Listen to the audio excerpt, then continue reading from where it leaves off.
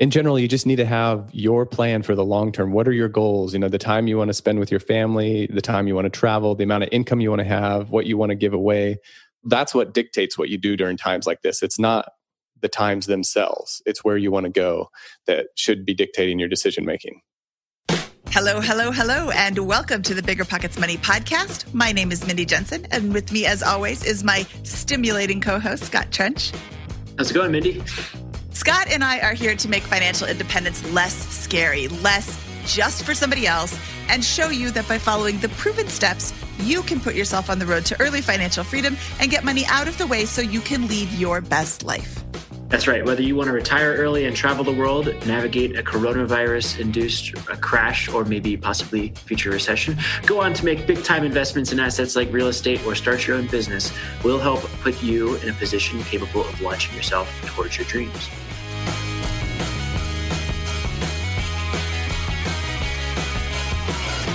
Welcome to the Bigger Pockets Money podcast, episode number 118. Just a note, we are recording on Thursday, March 26th in the morning, which is about 4 days before it's released. So any revelations that came out over the weekend happened after we finished recording.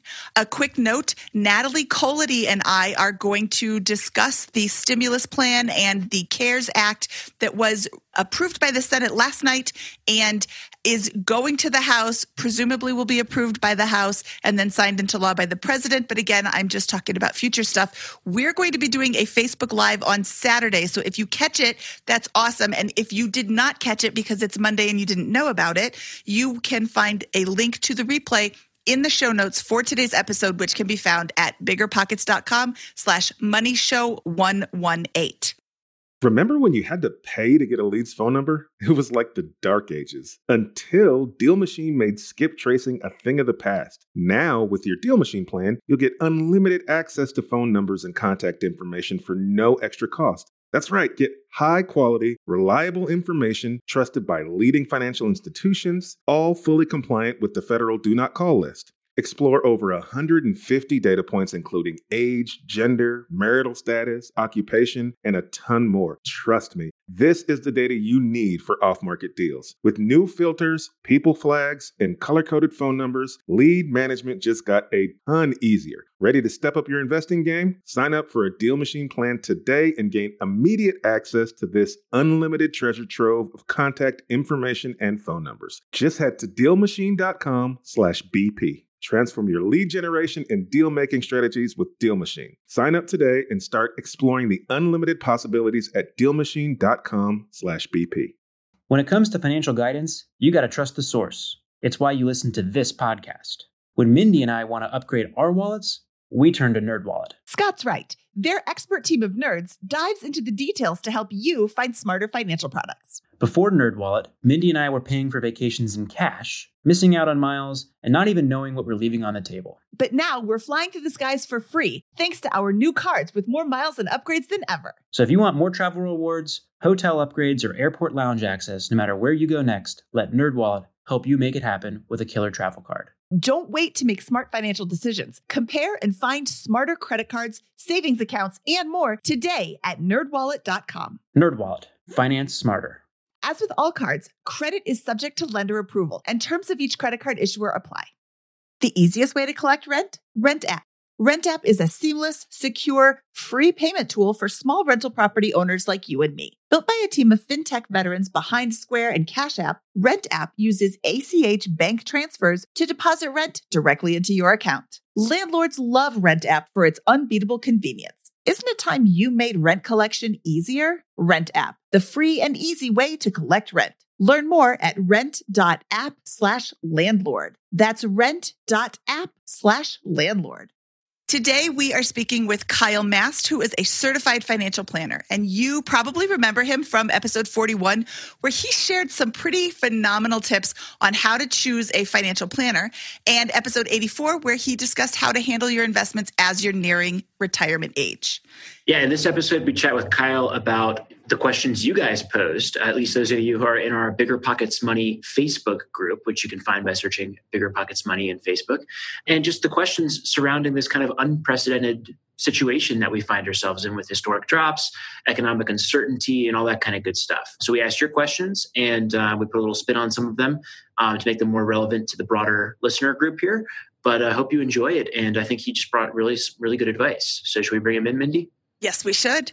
Kyle Mast, CFP from episode 41 and episode 84 of the Bigger Pockets Money Show podcast. Welcome back to the show today. Thanks for joining us. Thanks for having me back.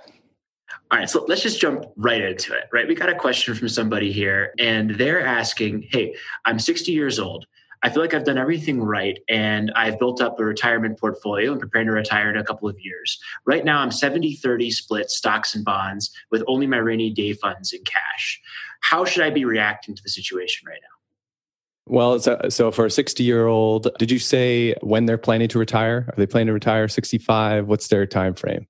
They don't really outline that, but I imagine it was 65 here. Okay, so let's assume 65. So 70-30 for an entire portfolio for a 60-year-old is probably on the aggressive side of things. There'd be a couple other things to take into account. Any potential other income sources they might have might allow them to have that aggressive of a portfolio right now. If they have a couple rental properties that are maybe paid off, so they have some cash flow coming in, so they want to be a little more aggressive with their portfolio. If they're in that situation now and that's all that they have, and they still have 5 years, it's really tough to tell someone this, but I wouldn't sell it all and rebalance it all right now. There's a lot of variables here. I'm trying to brush a broad stroke, but they also have Social Security income that's going to be coming up. And potentially they could start that, as early as 62. I wouldn't recommend that in most cases. Usually I'll recommend to wait till age 70 so you get the highest amount of guaranteed income for life from Social Security.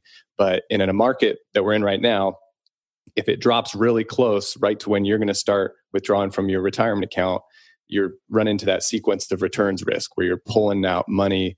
The sequence of returns is really bad for when you're beginning to withdraw your money. So that might make you want to begin that Social Security earlier on, have it be a larger portion of your monthly income, allow your portfolio to come back a little bit to be able to start drawing from that in the future. This scenario right now, 5 years from retirement, 70-30 stocks. Ideally, it would be nice to not be in that aggressive of portfolio at this point in time. I'd have it split up between, maybe 4 different buckets. One that's really conservative for like a 5-year time frame to begin that withdrawal, and then one with a 10-year, 15, 20-year. We kind of talked about this in previous episodes. You guys can say the episode numbers to go back to that. I won't go through it again here. But for someone who's in this situation right now, try not to respond too emotionally. These are usually the times when people get either hurt really bad or do really well. And the emotion is what dictates that. So if someone pulls out at the bottom, people did this in the Great Recession, you may miss out on significant gains down the road. Even if you have to wait till age 67 or 70 to start drawing from your stock portfolio and your bond portfolio a little bit more, you might be able to weather that as long as you don't sell out right now. I guess is probably the best way to think. Again, this is a broad stroke. There's a lot of other variables that go in here. If it's just you, do you have a family to provide for? How much debt do you have? Do you own your own house? There's a lot of other things here, but in general, try to stay calm. Is it fair to say that the appropriate time to play defense was over the last 3, 4, 5 years and build up that defensive portfolio that's gearing you up towards traditional retirement? And that now, if you weren't playing defense and you were aggressive 70-30, now is a really bad time to rebalance to a defensive portfolio. Is that what I'm hearing you say? Yes, that's exactly right. Yeah. You want to use in the good times, prepare for the bad times, especially if you're nearing that retirement age. If you're within 10 years of retirement, I would say you really need to start structuring your portfolio for a potential market drop right at retirement so that you just have enough of it ready to weather a few years. And that might be 2 years worth of cash if you're a really conservative person, 1 year worth of cash, and then maybe 3 years worth of conservative government bonds or something like that. But you want to kind of structure it out. You don't want to make it all conservative, because then when inflation comes 15, 20, 30 years into your retirement and people are living longer now, you're not going to be able to keep up with your spending for the cost of healthcare and things that are rising at that point in time. So you need to have that split out. But yeah, defensive before it happens. And, I want to make sure that we're not getting on people for not doing that. It's 2020 vision or What's the Hindsight phrase? is What am I looking 2020. for? Hindsight 2020. Hindsight is 2020. But we just want to make sure we don't look at the past and try to present some solutions for what people can do now. This is where we're at.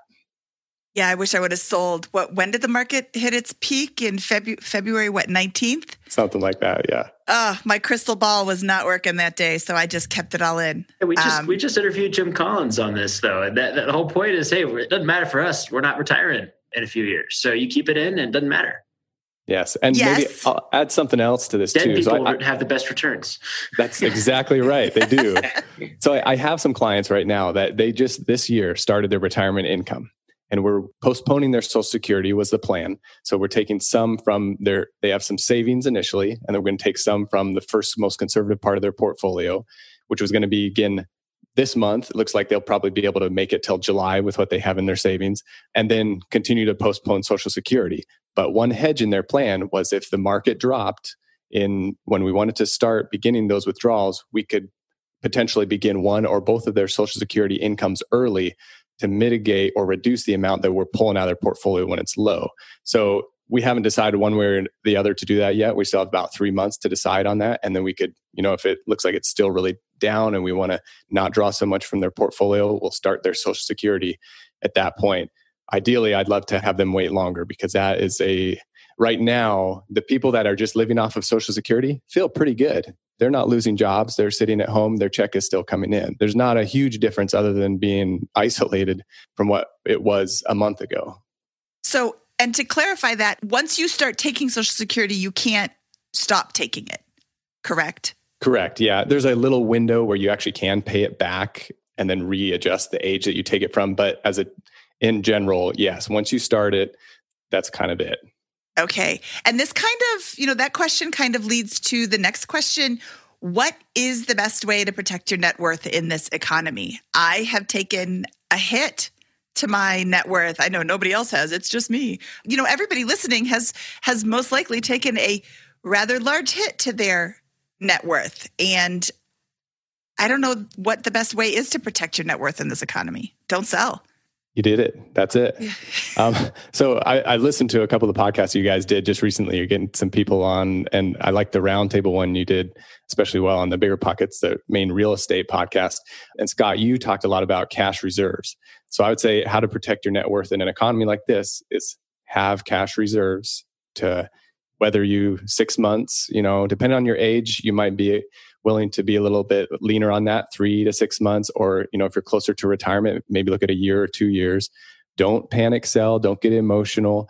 The nice thing is we have just 10 years ago, an example to look back to of a huge market drop and see what happened afterwards. This time is different, but this time is also the same. So every new downswing, there's something different, but there's also a lot that's the same. And we've been here before. Things change.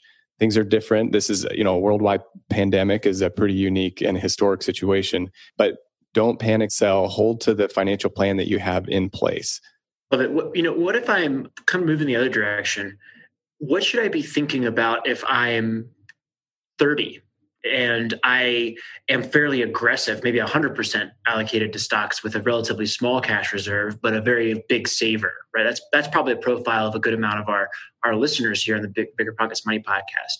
What should I be thinking about right now if I only have a 2 or 3 month cash cushion and invested entirely in stocks, but have been a good saver throughout this and feel like I'm a reasonable income earner? Do you guys know about what your demographics are for listeners, income level, net worth, or anything like that?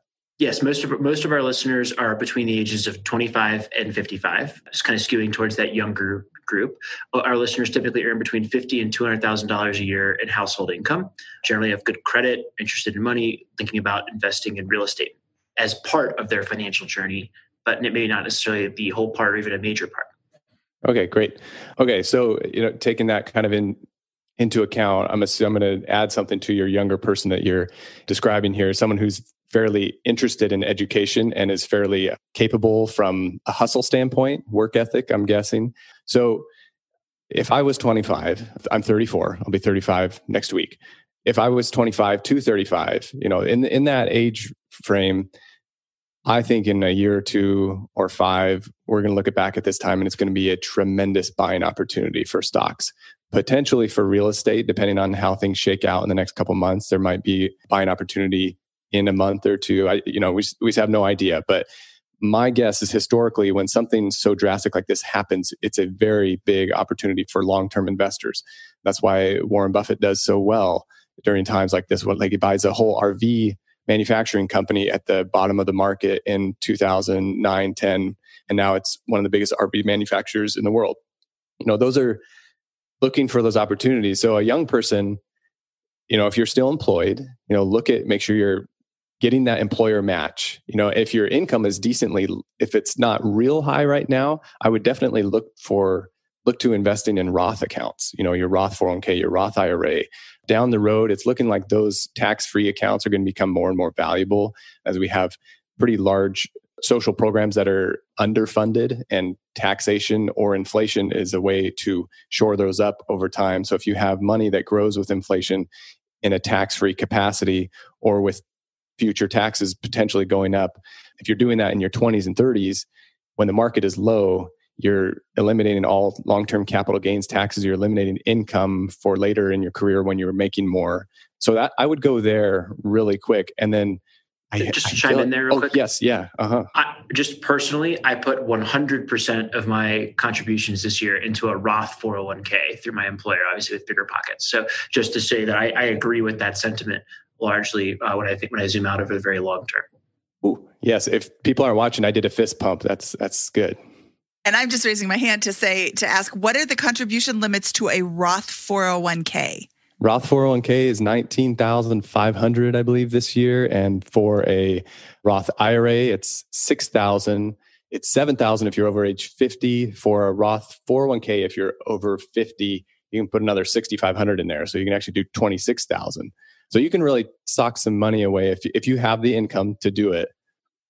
Okay. And I wanted to make a little note that the tax filing deadline has been pushed back to, is it July 15th?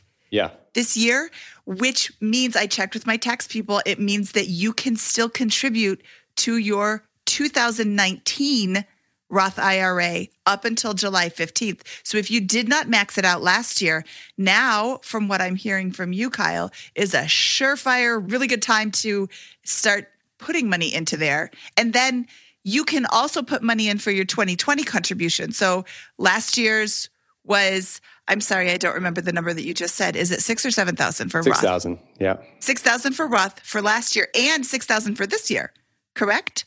Correct, yep. So I could put $12,000 in, 6 for 2019 and 6 for 2020 right now if I had not put any in for 2019 so far, and take advantage of this slightly down market.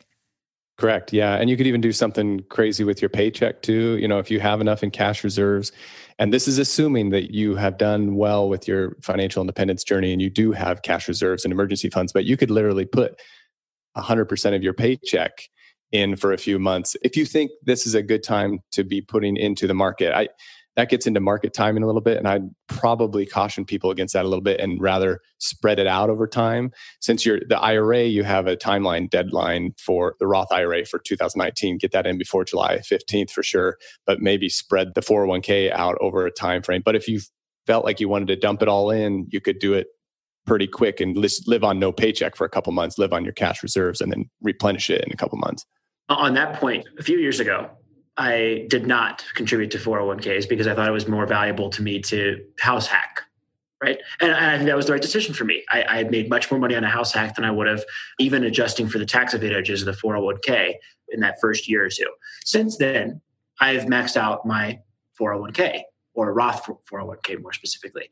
And what I do is at the beginning of every calendar year, I max it out. And I do that. I take a zero paycheck because I have cash reserves. I do not try to time the market. I just do that because it gives my tax advantaged accounts more time in the market. This year, maybe I pay the price. If I had not done that and done it later on, I might have been able to buy more now when it's low, but I can't possibly time the market. So I do exactly what Kyle is suggesting here at the beginning of every year with that, because I think that's the right mathematical long-term approach. Yeah, in general, that is, and you can't time the market. So you can't ever beat yourself up for, well, I should have known that a coronavirus would go nationwide and the stock market would drop by 35%. I should have waited a month and a half. There's no way anyone could know that. So time in the market, like you said, is better than timing the market. If you probably heard that in the financial independence world. Mm-hmm. Yeah, that's a great quote. Time in the market is better than timing the market. That's tough to hear the difference. We'll definitely tweet that one out. That's a good one. Okay. For beginner real estate investors, I think we are entering a very hard and unpredictable time. And these are questions that are coming directly from our Facebook group. I agree with this person. I think we are entering a very unpredictable time. Would it be a good plan to start investing in stocks for a short, mid-term, 1 to 2 years, leaving the real estate aside for a while? And I'm going to correct them right now and say 1 to 2 years is definitely short-term. It is not mid-term. You need to be thinking long-term with stocks. But Kyle, you're the guest today. Would it be a good time to start investing in stocks? That's a good point. So I should have said, given my disclosure at the beginning of this whole thing, but just to make sure, like everything that I'm saying here, everyone's situation is so unique. And not only that, the historic landscape that we're in right now is very unique in itself. And I'm learning a lot, of how to manage what it looks like so personally, I have properties in Oregon and Ohio. What does it look like when a pandemic affects tenants in both of those states? When potentially you think you're diversifying and you have rent that might not come in both those states. So taking that from the backdrop, this situation, a beginner real estate investor, and you guys touched on this a little bit in the Bigger Pockets Real Estate podcast, so I don't want to reiterate it too much, but a good cash position is a very good thing right now. Make sure that you know that your job is stable and that you have some runway if you need to weather something where you won't have income for a little while. So as far as the time frame, 1 to 2 years, avoiding real estate and investing in stocks instead, I think it's a great time to be investing in the stock market. I think continually investing in the stock market as a diversifier with real estate is always a good thing. They move different ways. Sometimes they move together. Sometimes they move separately. The stock market moves really fast. Real estate moves much slower. So doing things like making sure you're maxing out your employer match, contributing maybe the maximum to a Roth IRA each year. So you're getting some of that tax-free wealth that's built. And you will be surprised when you're 60, the clients that I have that have large Roth accounts, it's very, very nice because that doesn't affect other things like the taxability of Social Security. If they want to take $100,000 out and buy a rental property with it, there's no tax on it. So there's having Roth accounts built up over time is a very good thing. Depends on your own tax situation and everything at the same time. But I don't know that if your goal is to be a real estate investor, I don't know that I would wait a full 1 to 2 years before you also start looking at real estate.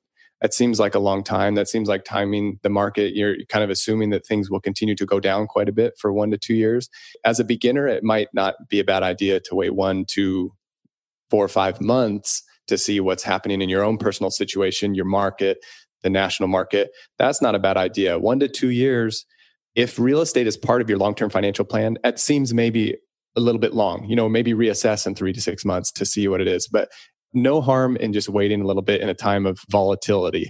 If it's something where you're procrastinating on something in good times, that's a different scenario, but this is a time where there's a lot of uncertainty. So there's no reason to not hunker down just a little bit and see how things play out.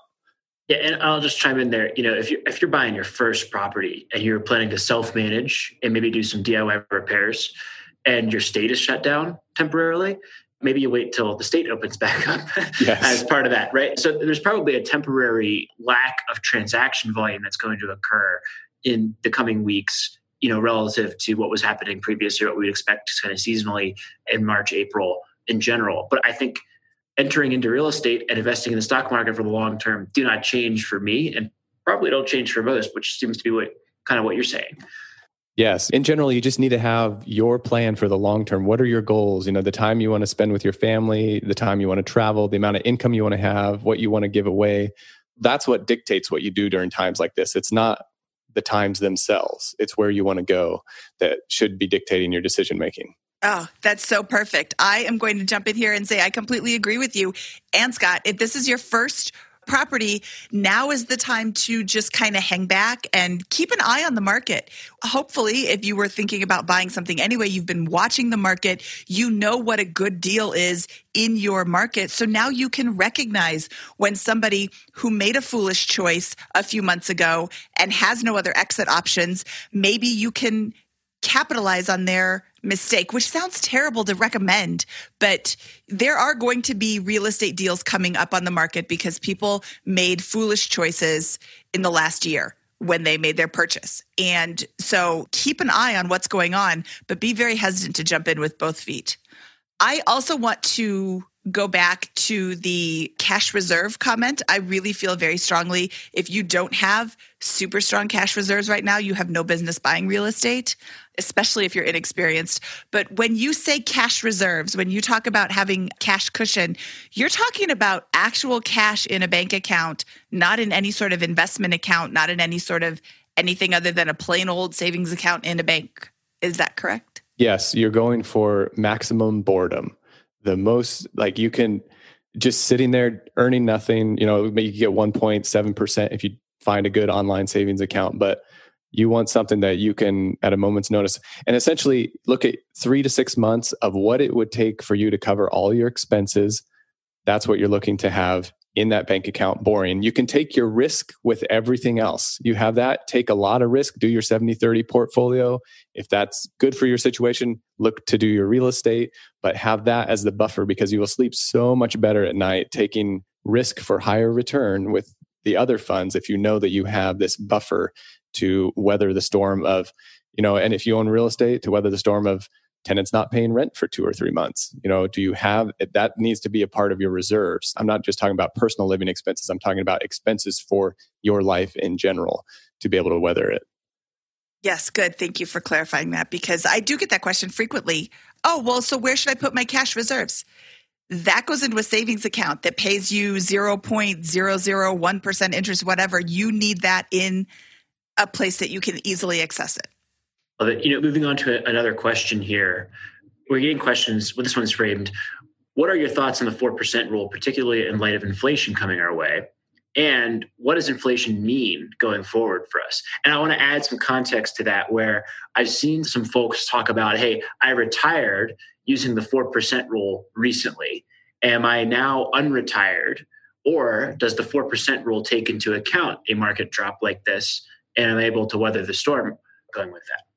Yeah. Well, the 4% rule, so there's been a lot of research, even from the original research that was done on the 4% rule. People have added to it and redone it over time. But essentially, just to recap, the 4% rule is saying that you can have a portfolio and you can essentially withdraw 4% of that for your retirement life, which in a lot of the studies was 30 years, but a lot of studies show that it's actually, you could actually last longer than that.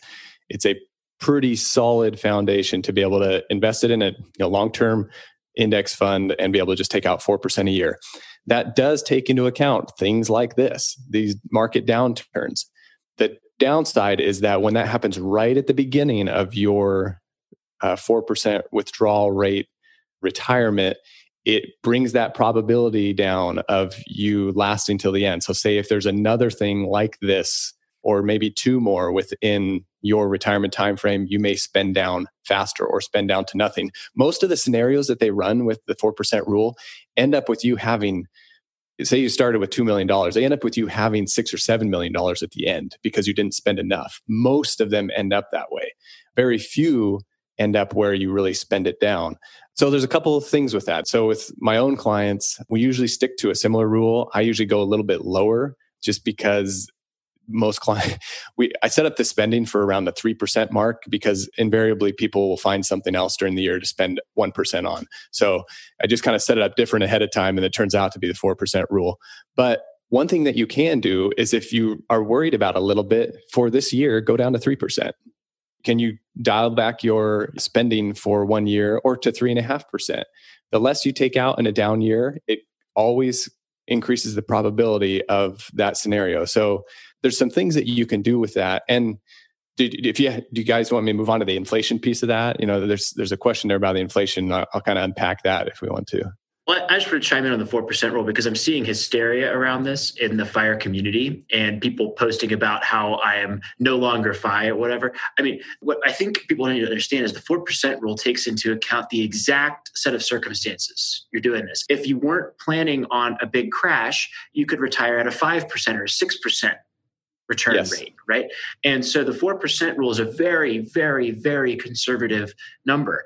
And that assumes that all of your wealth is just in that bucket, right? It assumes you have no cash, no emergency reserve, no alternative streams of income. It does not assume Social Security income downstream. It does not assume rental properties.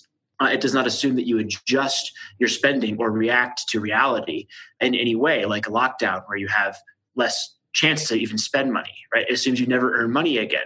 So this thing about the FIRE movement coming to an end is humorous to me in a lot of ways because it shows that a lack of understanding around the whole premise around which the 4% rule is constructed. Now, one more thing while I'm on my soapbox here.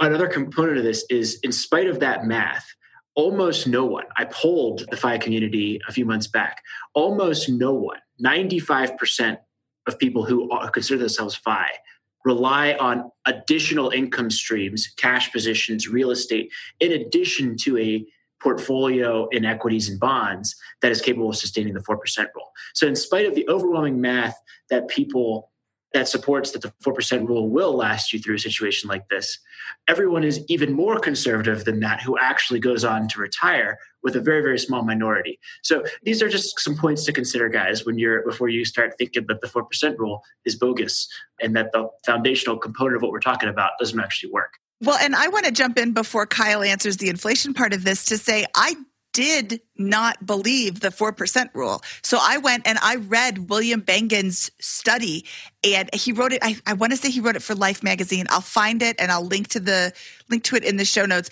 But it is a fascinating study. He went through and he tells you in detail all the things he did, all the things he took into account. He runs the same scenario at 5%, at 6%, and he shows you, you only have a 78% chance of success with this. With the 4% rule, you have a 96% chance of coming to the end of 30 years with money. And like Kyle said, in many cases, you have more money after 30 years than when you started. But he also runs it at 3% and 3.5%. And I want to say, and it's been a few years since I read this, but I want to say at 3.5%, you have a 100% chance of having money at the end of 30 years. So basically, he's saying if you do like Kyle does and go for 3%, 3.5%, you're not going to go broke. It doesn't matter what the market is doing. The market always recovers. I mean, past performance is not indicative of future gains, but it kind of is. I mean, the market goes up and to the right. And I mentioned in the article or the episode with Jim Collins, that historic chart, I'll link to that again in the show notes. That's pretty powerful to see as you're going through 105 years of stock market returns. There's 30 down years. So there's one down year for every 3 up years. I mean, to see that, that's not a lie. It's on the internet. Well, to piggyback on that too, is that study and studies that have followed, he did it in rolling timeframes. So different timeframes included like the Great Depression, the crash in the 80s, hyperinflation, taking people off the gold standard. A lot of these things that really 9/11, a lot of these things that just impacted the market in such huge ways. And like you said, bringing the withdrawal rate down a little bit, it may bring it up to 100% probability. I'll maybe play devil's advocate here a little bit. Someone would say, well, this time is different. You might be right, but no one's ever been right that way before in the past. So I'm going to go with what history has shown us. That's the only thing we can do is basically where we're going. So if someone chooses to say, well, we need to dial it way down, do a lot more, that's a personal choice, and that's completely fine. And then to comment on the FIRE movement, Scott, I think this will be a trial by fire for the FIRE movement. I think it's really, really good. For one thing, the people that have saved up a substantial amount to actually consider the 4% rule for an early retirement, those people are very motivated, high work ethic, smart people that no matter what happens, they're going to figure out a way to make it work. So that part of the FIRE movement is going to survive in one way or the other, whether it's called FIRE or just very successful people. But this will help people judge the emotional capacity that they have to trust in investing for the long term. So just a couple comments there. And then I'll move on to the inflation piece with the 4% rule. It's pretty quick and easy. It's not very hard. So in the question, something to the light of, particularly in light of inflation likely coming our way. So I'm going to assume a couple things here in the question, that people think inflation is coming because stimulus is being done to the economy, which is often the case. It can take a while to bleed into the economy. A lot of stimulus, government stimulus, printing of money went in the Great Recession, and we actually haven't seen a lot of inflation. There's a lot of different opinions on why that is, but eventually down the road, inflation will happen if there's just more money supply out there. It's just reality. However, the 4% rule takes that into account. Your assets inflate as inflation goes up. If you own real estate, if you own stocks and bonds, over time with inflation, the underlying assets of those things also inflate. And it's one of the best ways to hedge for inflation. One of the worst ways is to do something like move everything to cash in a time like this. You're going to just crush yourself from an inflationary standpoint down the road. But I'm not sure exactly what they're asking in the question, but that's kind of the 4% rule has great capacity to withstand inflation. It's built for that.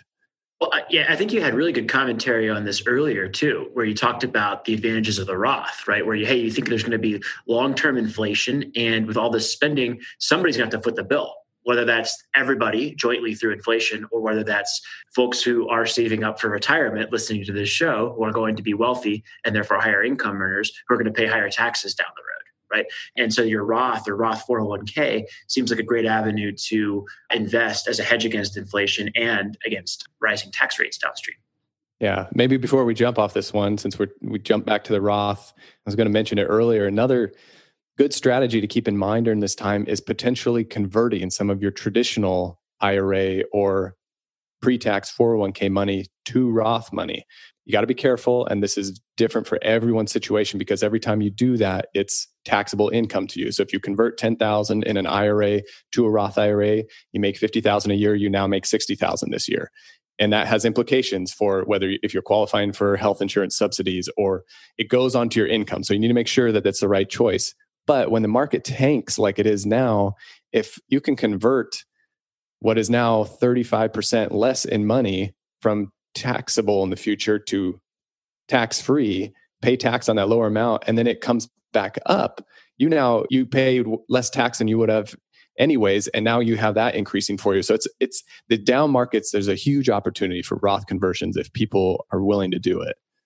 Okay, so let's say I want to do that.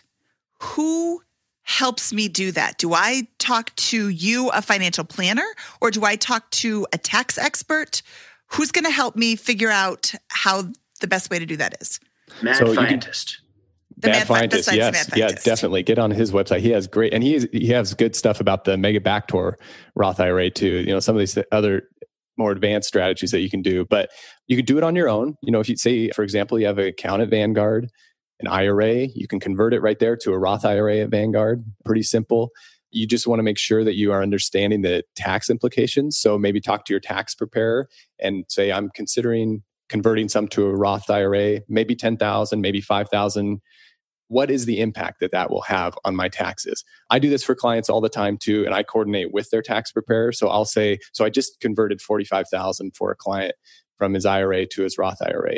And we did it last year too. And we're kind of doing it over several years.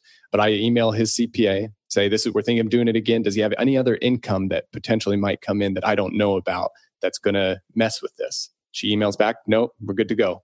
Convert it. So you can do it on your own. If you have a financial planner going over your financial plans and kind of keeping track of everything, you're not as much of a DIYer. They should be able to coordinate it for you as well. It's a pretty run-of-the-mill thing for a CFP. But if you're going to do it on your own, just make sure you understand your own taxes, or you talk to your tax preparer also. Okay, that's a really interesting tip. Now I've got to go look at my plans and see what I have available. So I have a self-directed solo 401k. Is it worth taking money out of there and putting it into a Roth? Because I'm using that for investing in real estate, investing in syndications, investing in like private loans and things like that. But now this is tempting. So now you're getting deep. So the self-directed 401k and investing in real estate, what I would caution people is when you're doing these conversions or even investing in real estate, you need to be careful of some hidden taxes that can show up if you're doing any leverage inside of those accounts. I'm going to make sure I don't give too much advice on that in this podcast, but it's definitely a possibility. But what I would say is that it has to do more with your current tax brackets, because basically what you can do is you could convert a certain amount, but what you might find is that it bumps you from the 12% federal bracket into the 22% federal bracket if you convert too much. So there's the taxable income for federal goes up to about $80,000 at 12%, and then it jumps to 22%. So usually what I have people do is I'll have them convert up to that 12% mark. So you pay tax at the 12% rate and not convert over that. That's what I just did with this client. They're semi-retired, so their income's really low. So we can convert big chunks and fill up that bracket. But that will dictate a lot of it. I wouldn't just willy-nilly convert it, because you might bump yourself into a 22% bracket. And if you're in a state with income tax, make sure you move to another state for a year before you do the conversion, or something. I could jump from Oregon to Washington for a while, do a bunch of conversions before I move back. But coronavirus is worse up there, so I probably won't go. Yeah.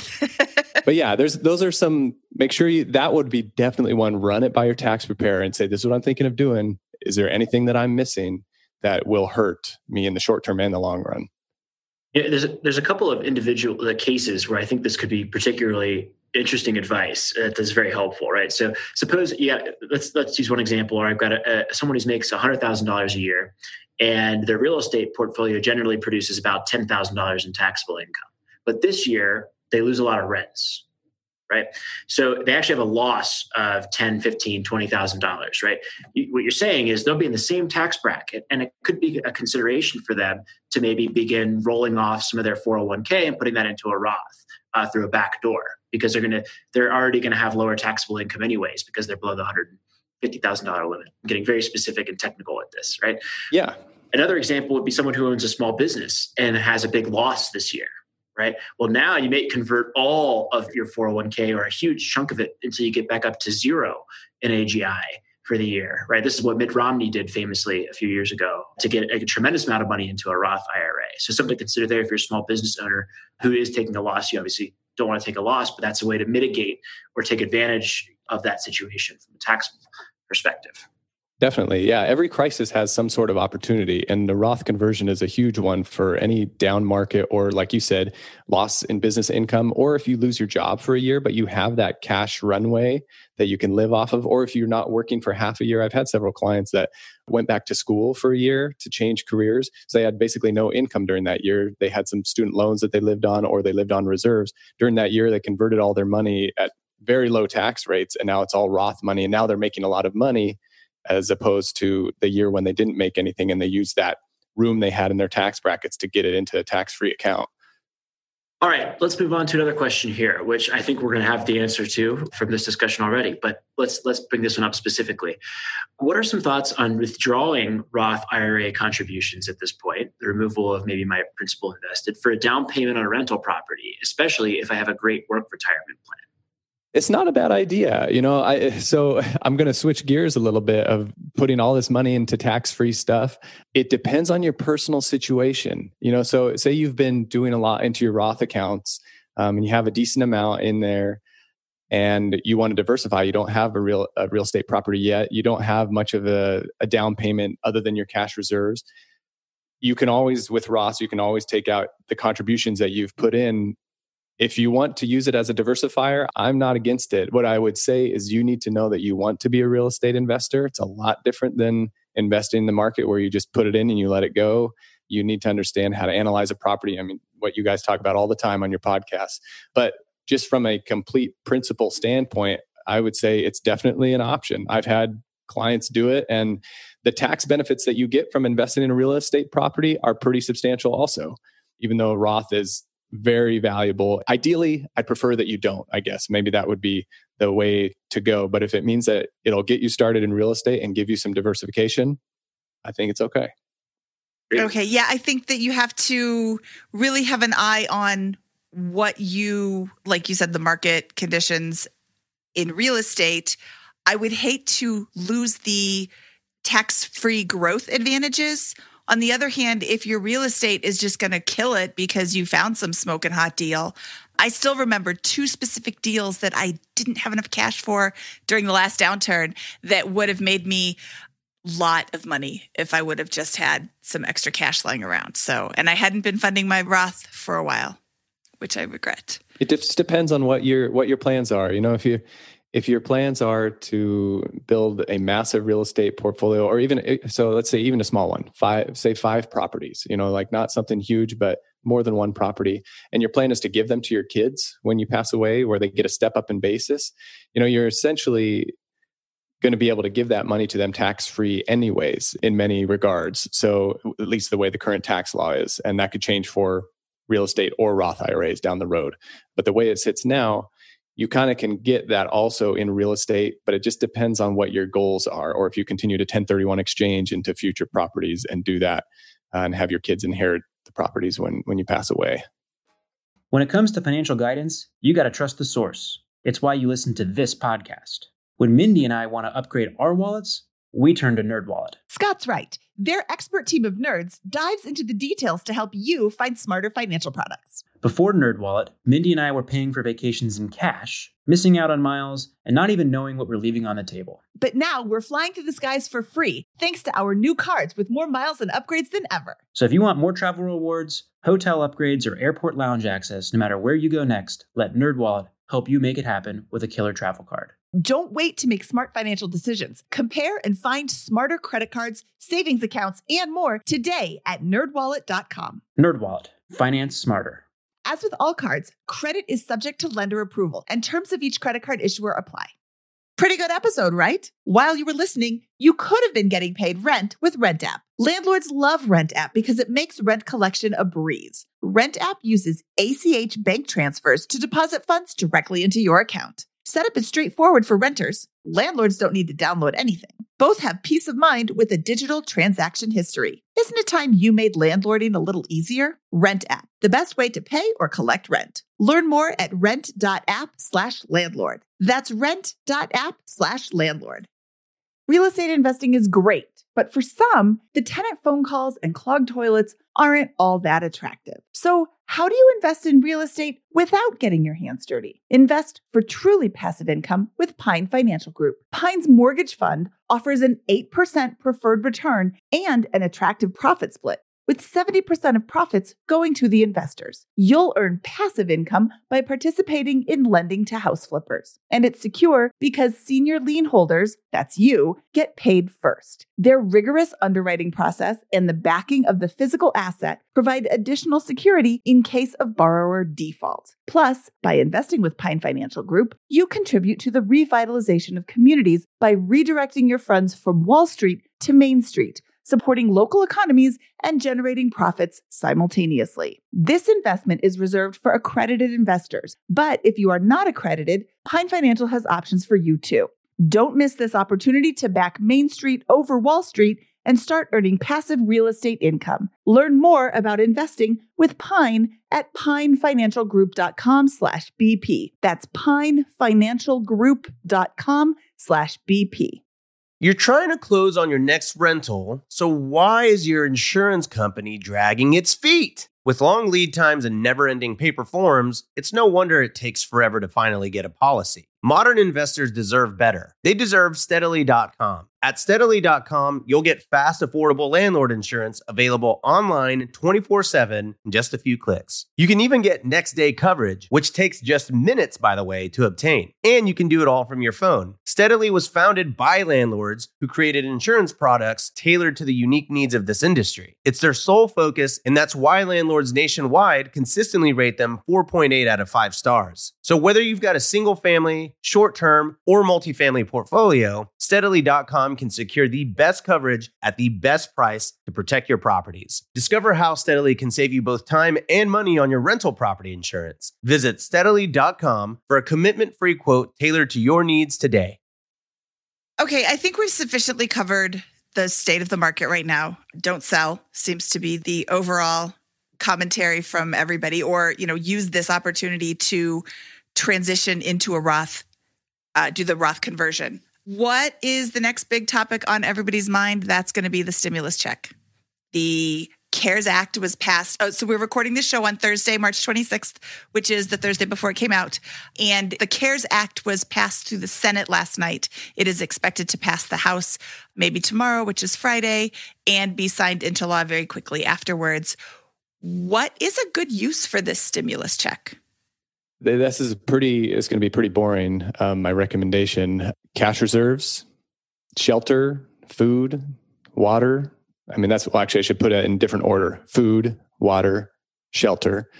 And then from there, you go down the line of what your cash reserves look like, your overall financial plan, the strategy that you want to put in place. You just kind of go down the line like any other paycheck that you would get with your current circumstance. During this time, it wouldn't be bad to have a larger cash reserve if you don't have a very big one. So maybe just putting it as topping off what you already have in savings is not a bad idea at all. There's no reason that you need to go out and do something with it really quickly. The other thing that I guess I would say is I probably wouldn't recommend that people pay down long-term debts with it right now, like a low interest rate student loan or a mortgage, unless you have cash just everywhere. And this is just coming in and you've got a year's worth of cash reserves sitting there and you just don't need any more. Then you can do something like that. But in general, because of the uncertainty right now, I'd wait a little bit and just keep that in your reserves before you decide exactly what to do with it. Maybe, a high interest rate credit card would be on the list. If you have $2,000 or $3,000 in a high interest rate credit card that you can get rid of, that might not be a bad idea too. Let me ask you this, because I think the stimulus package is going to come out. It's going to do what it will to the economy, and everyone might get it. Many of the listeners may get a check unless you make above the income hurdles, right? But what is there to talk about with that? Beyond, hey, you have an extra $1,000. What do you do with it in any circumstance? I love this discussion around the debt question, though. There's three options for people that have debt, right? It's pay it off, stockpile cash, or invest according to their strategy. There's plenty more options than that. Spend on your lifestyle, whatever. But does the math between those buckets of piling up cash, paying down debt, and investing for the long term change? It sounds like it does for you. How do you walk through that framework? And what is changing from good times to bad? Yeah. So usually in normal times, I would say, not in extremely volatile times like this, I would look at a client situation, and some clients are really debt averse and really like the feeling of being debt free. And that's a huge goal for them, whether it's real estate or consumer debt. Consumer debt, where the asset is not paying for the debt and then some, that's bad all around. If you can pay that off, you have a depreciating asset like a vehicle, or no asset, like just a credit card balance where you're financing a hamburger for 30 years. Anything like that, that's not good debt in the long run. So that's a pretty easy discussion in any market. The long-term 30-year fixed mortgage or the 20-year student loan that are in the 2 to 4% range, very low payment.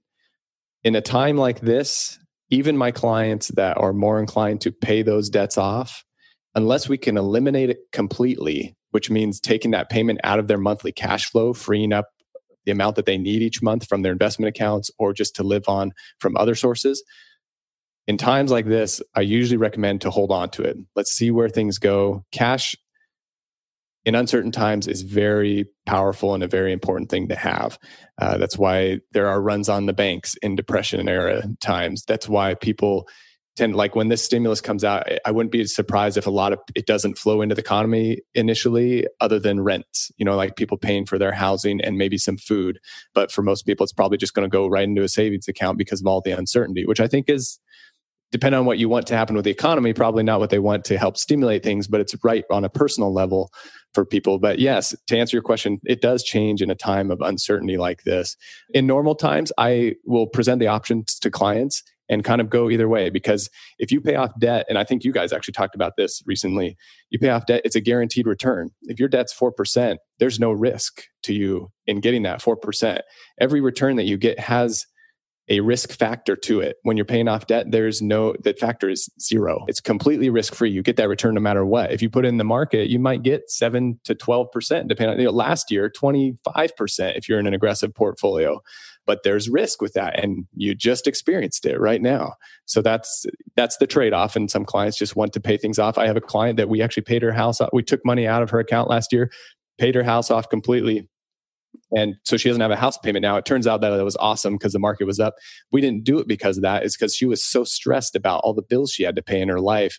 And it was a way we could get a guaranteed return. And then now she lives on less than her Social Security income. So she's fine. And she has no debt payment on her house. So it just depends on your personal situation a little bit. But yeah. I just want to chime in that I completely agree with that. And I see it as exactly what you described at the end there, a risk reward problem. Right. And in a great booming economy, right, when the market, it's almost a market timing issue, which we don't like to do. Right. But when you have a big boom, like we were in last year, your math is, hey, I've got my low interest debt like my mortgage and my high interest debt like credit cards. And those are kind of no brainers for me as a long-term investor. I do not prepay mortgages down early. And I would certainly prioritize a credit card debt as an emergency. But in that gray zone in between, that 5, 6, 7, 8% interest rate stuff, maybe there's a harder decision to think about. Do I pay it down or do I invest because I got a spread? Well, now the value of a cash reserve, the risk reward value of that, the return you might get on that in terms of your ability to sleep at night, that's just gone skyrocketing up versus the interest rate on your debt. And same potentially, depending on how you look at things, with your long-term returns from an investment in the market. So that, that's where I think the long-term debt repayment is beginning to skew for a lot of people, if you're looking for a framework to think about it. Yeah, that's a really good way to put it, that the fact that cash reserves now, the return on that, in your terms, saying the ability to sleep at night, has gotten higher right now. So that it's a lot more valuable than it was last year, I guess. Okay, so Kyle, you touched on estate planning just a few moments ago. How can someone find a good estate planner or estate planning attorney? Rock stars refer rock stars. I think I heard David Green say at the Bigger Pockets conference, or somebody, maybe it was one of you guys, and I'm crediting the wrong person. But no, that's Green. If you know a good professional in your life, whether it's a CFP, a CPA, a real estate professional, successful business owner that has their act together, ask them who they use for their estate planning attorney, and that I would give them a go. Usually, that's the best way to find them, rather than just Googling and taking the first one that you come across. Yeah, I think that's probably the best way to go about it. It's the best recommendation I can give. And you might, if you're looking for a specific area, like if you're kind of real estate heavy, I would look for someone that maybe has more expertise in real estate. Yeah, and I'll just kind of chime in here with a horrible reality of what's going on right now is there will be a lot of untimely deaths potentially going forward. So it's really important, I think, to prioritize this for a lot of people right now and really make sure that those things are lined up, because we've all heard on this show that the pain that is caused after death for folks that don't have this set up appropriately. So something to really consider in the next couple of weeks as we're on lockdown. Never been a better time to get these ducks in a row if you're listening. Yeah, I definitely agree with that. Even as simple as just making sure that the beneficiaries on all of your accounts are updated. It's a pretty simple thing to go through and do that. A lot of times people assume estate planning is something very complicated, but if you can just at least make sure on all your investment accounts and you have a simple will that just kind of dictates where things go, that will alleviate a lot of pressure from your family if something were to happen. And that the last thing that you want is to add on a financial burden or family infighting at a sad time to begin with. Yeah, and the importance of estate planning, we really talked about this in an entire episode with Hari Mix on episode 49.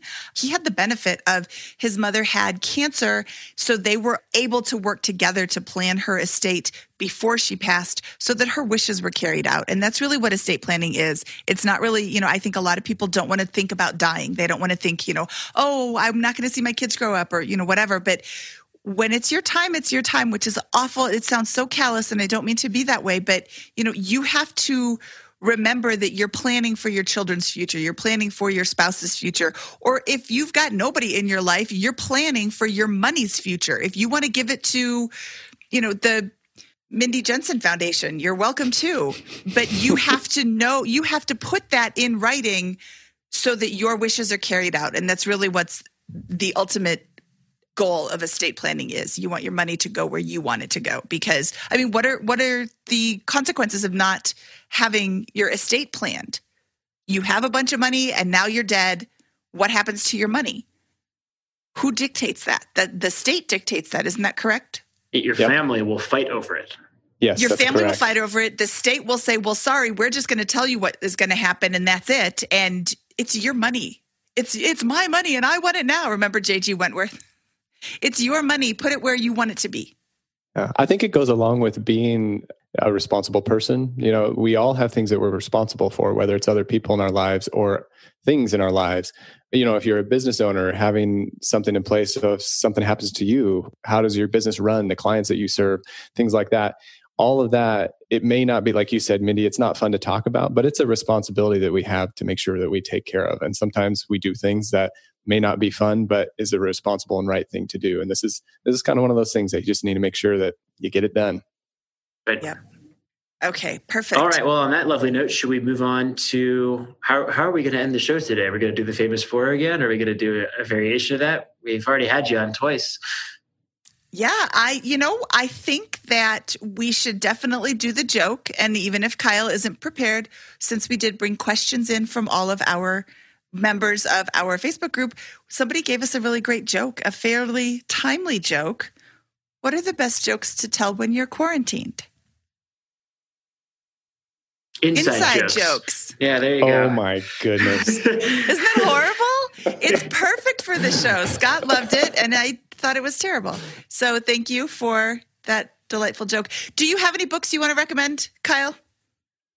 Oh, man, I'm trying to think. I don't even remember the other ones that I've recommended in the past. I know I recommended Scott's Set for Life, and I was trying to throw it in here again, you know, and some of these people wondering what to do. It's always good to find a book that kind of outlines things that can walk you through a process rather than just getting all this information that's out there. So any book like that. There's a book called, it's When. I think it's called When by Daniel Pink. Mm-hmm.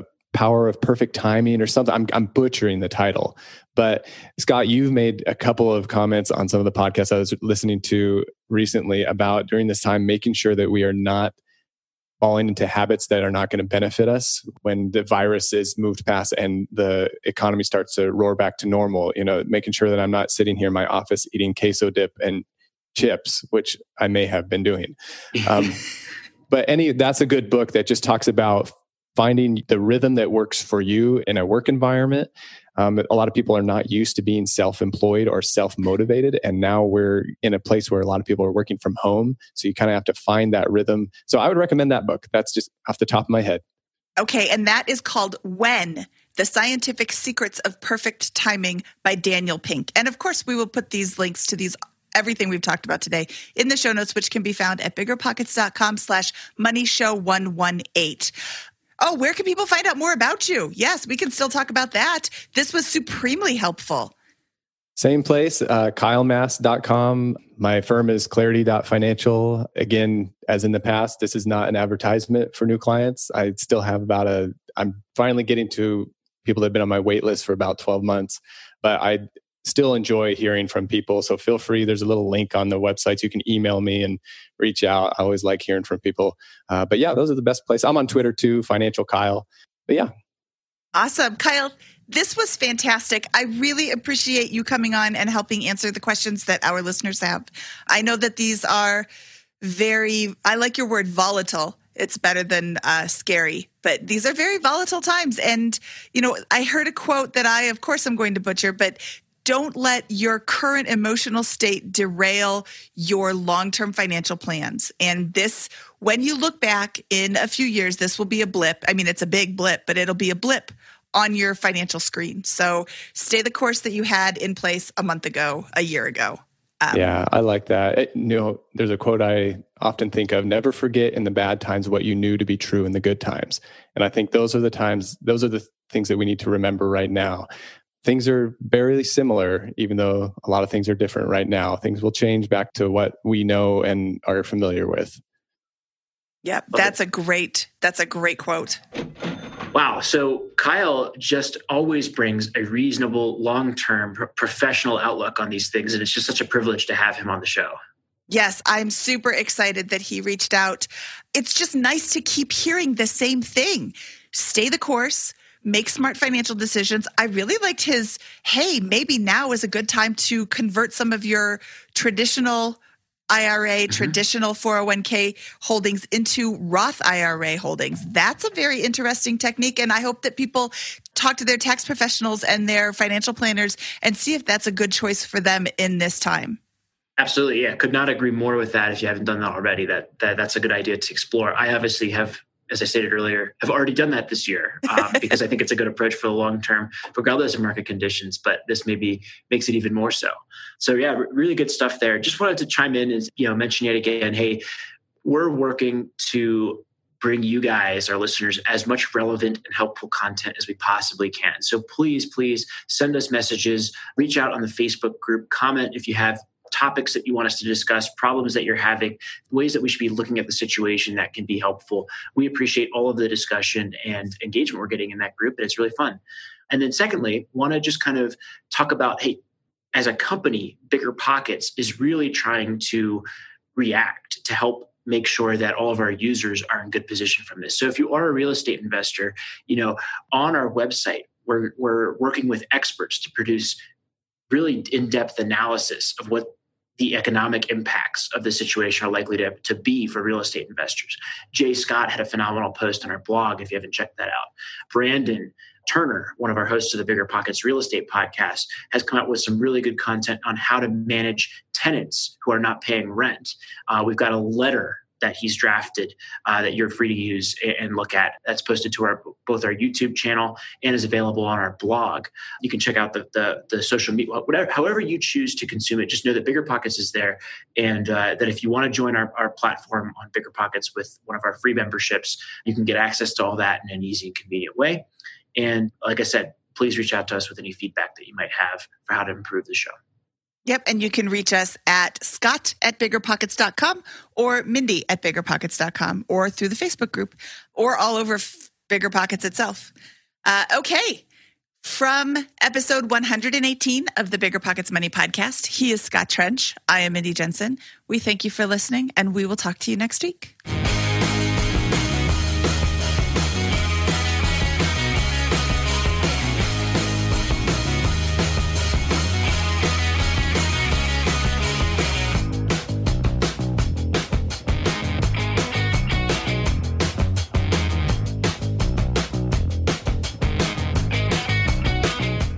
There's a reason small multifamily investing is so popular in the BiggerPockets community. With just a 3.5% down payment, you can own up to 4 different units. Think about it. If you house hack and live in one of the units, you still have 3 different groups of tenants helping to pay down your mortgage each month, 4 kitchens and bathrooms you can renovate to increase your property value, 4 different Airbnbs, medium-term rentals, or other rental strategies you can try in one property, all in just one transaction. Of course, the question is, where do you find a small multifamily property that you can afford? Which market and which deal is best for you? Once you close, how do you manage it, optimize it, keep scaling, and living your life without being tied down by 4 leaky toilets or 4 fussy tenants? These are all great questions, all to be answered in the upcoming Small Multifamily Bootcamp with Chris Lopez and Leica Devtha. So if you're serious about growing your portfolio with this highly efficient strategy, head to biggerpockets.com/4 today and join us in the Small Multifamily Bootcamp. That's biggerpockets.com/FOUR. See you there.